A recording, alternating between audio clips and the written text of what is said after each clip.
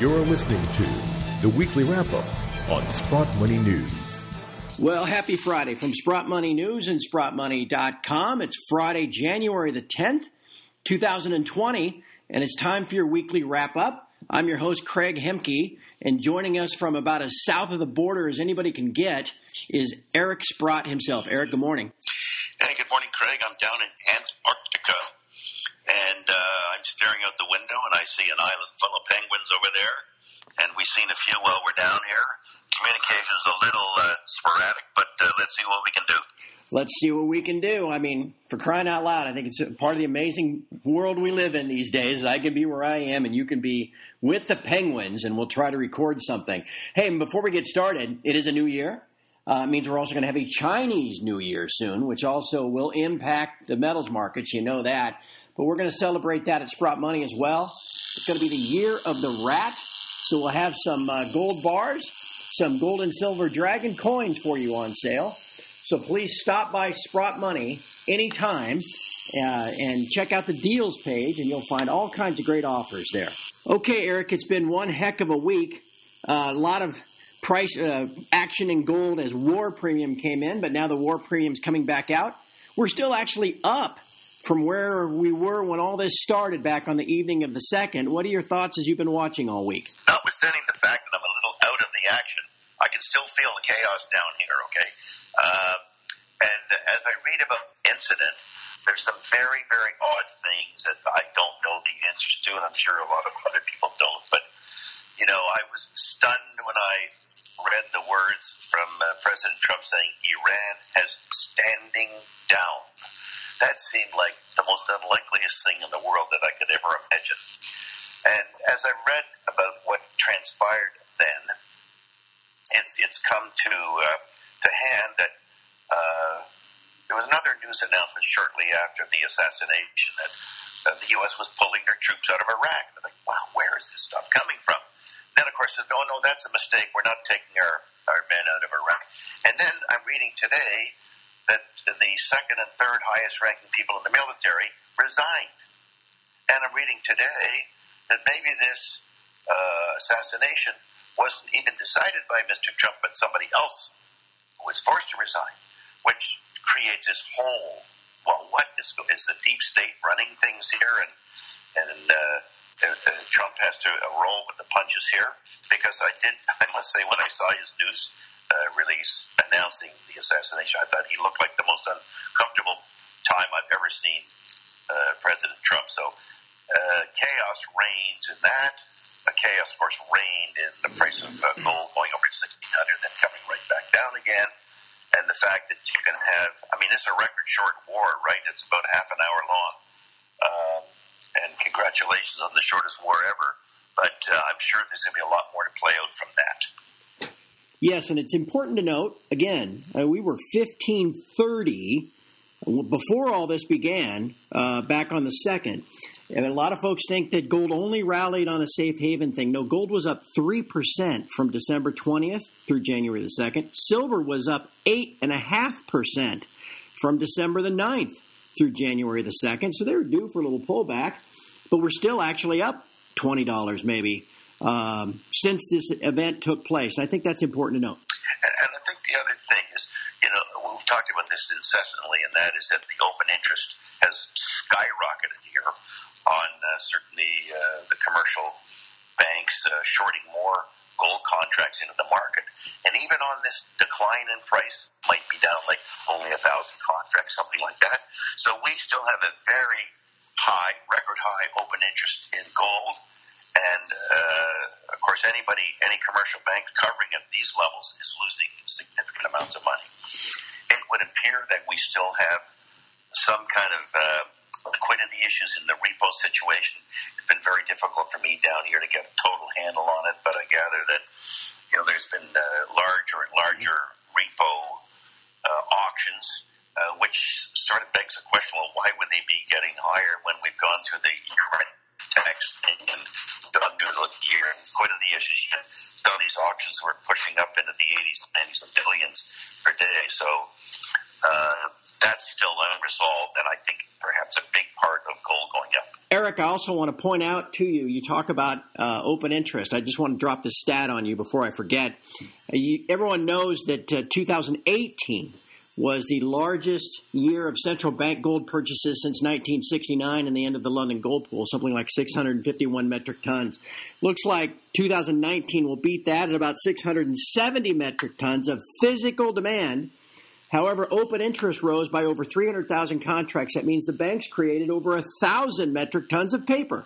Holding it back, there's no doubt that without the commercial banks and their selling, gold would be considerably higher. And perhaps that one day when we had the assassination, when I'm sure the commercial banks would have said, hey, what's the point of us shorting into this? Because there was no purpose for it.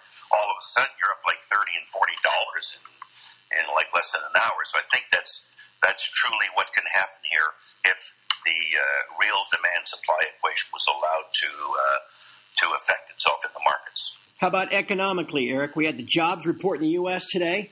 Came in below expectations for what that's worth. Probably more important, the wages. The average hourly earnings only up 0.1%.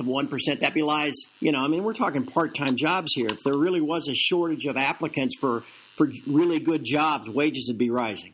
Well, it's interesting. You're absolutely right on that, and that's a very weak number. I mean, imagine getting a 1.2% annualized wage increase. That would be horrible for everyone. But when I reflected on, we had a very big increase in November. Now we've got a weak increase in December.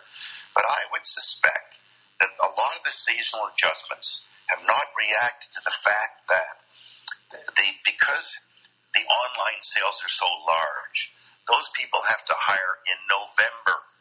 They don't hire in December. In fact, they're starting to fire in December. So depending on when the survey was taken, the online guys might be letting staff go already.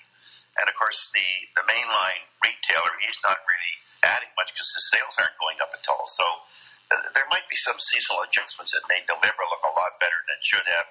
And of course, December ended up looking weak. And we had a pretty good uptick in gold here, at least held our own with the gain that we have this week. We have lots of data that's particularly the ISM manufacturing data, which is the weakest in 10 years. That was important. The Baltic is the weakest it's been in a long time. Truck sales are horrible. I thought one of the more interesting numbers was that the Perth Mint had sales in December of 79,000 ounces compared to the U.S. Mint's 2,000. Now, there's an interesting contrast. 79 versus 2.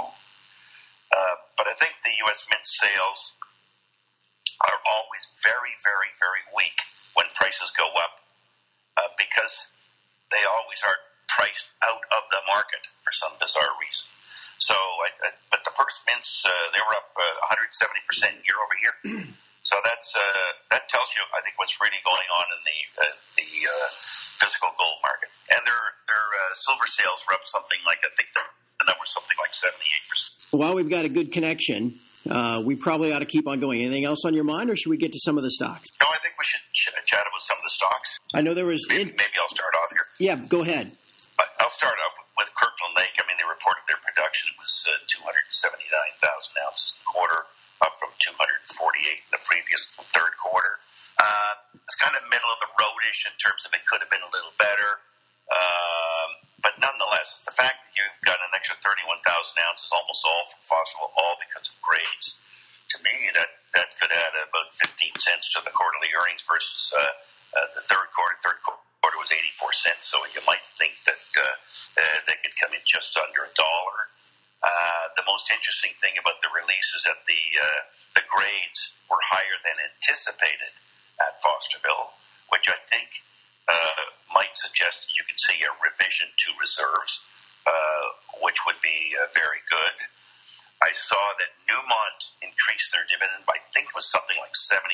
Of course, I've always hoped and expected that with the kind of results that Kirkland Lake has, imagine if you're earning 99 cents, you're paying a 6-cent dividend. I think there's lots of them there. I should comment about D2 Gold because they reported their quarter. I think it was 159,000 ounces. It was about 22,000 ounces in a quarter. Pretty good number. It's almost a 640,000 annualized rate versus the actual report of 600. So I still think that that's an excellent acquisition candidate, and look forward to that going forward. It's really in the hands of the Detour shareholders, and we'll see, I guess, in a couple of weeks what happens here. Wallbridge reported some results. The actual results reported, well, one of the holes was something like 32 grams over 10 meters, which was great.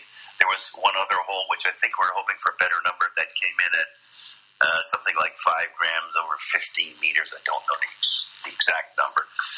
But more important, they announced that one of the holes they drilled that had, I think the number was 26 meters of visible gold in sulfide, was 260 meters from any previous hole. And of course, the hole with the 5 grams over 15 was 200 meters deeper than before.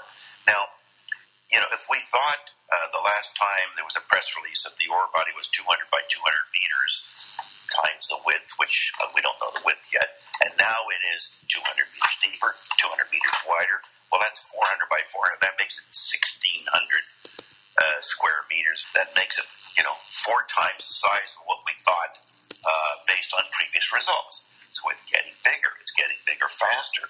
They've also had a step out to the west. It was another 80 meters out where they have visible gold. No report. This thing just keeps getting better.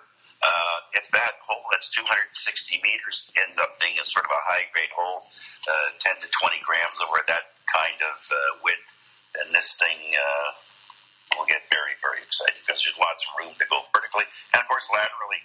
So there's lots to go yet. I also want to talk about Jaguar simply because it was announced that we purchased an extra 5% of Jaguar.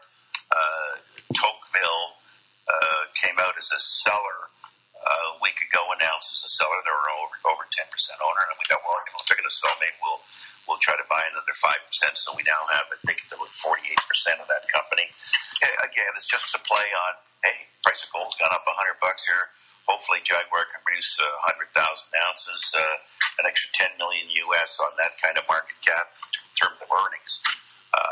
Would put it in really good shape. So I think there's still lots of opportunity. We should never lose the fact that the gold price has acted well, notwithstanding the volatility of this week, which you pointed out earlier.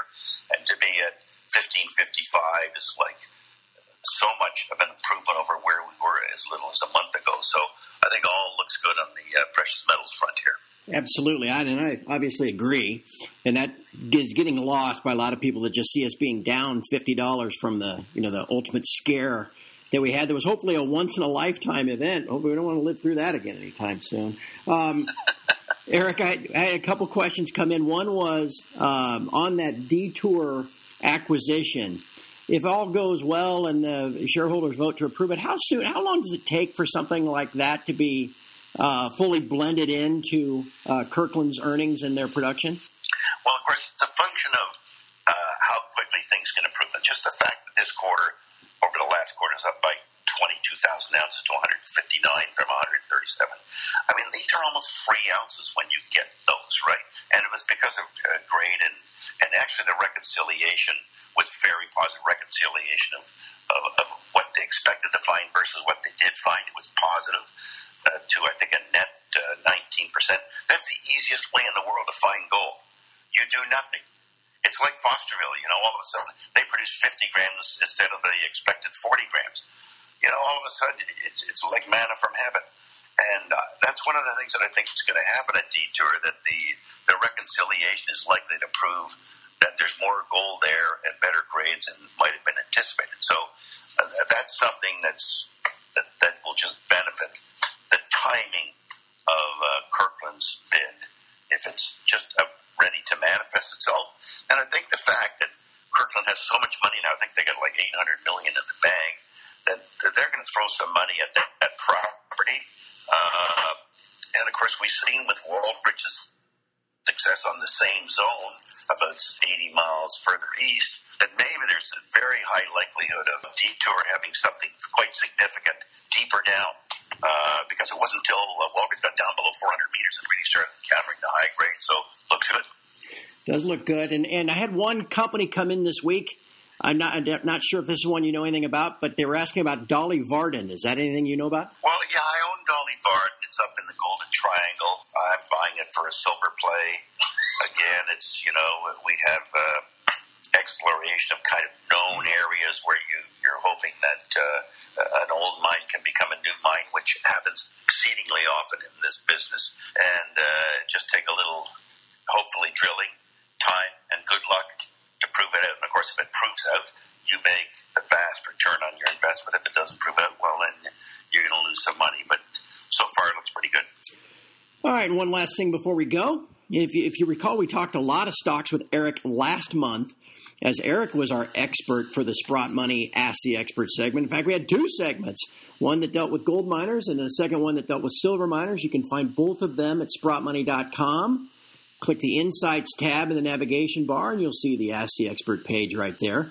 This month, the expert will be Gerald Celente, noted trends researcher and trend forecaster. If you have any questions for Gerald, just email him to us at submissions, the word submissions, at SprottMoney.com.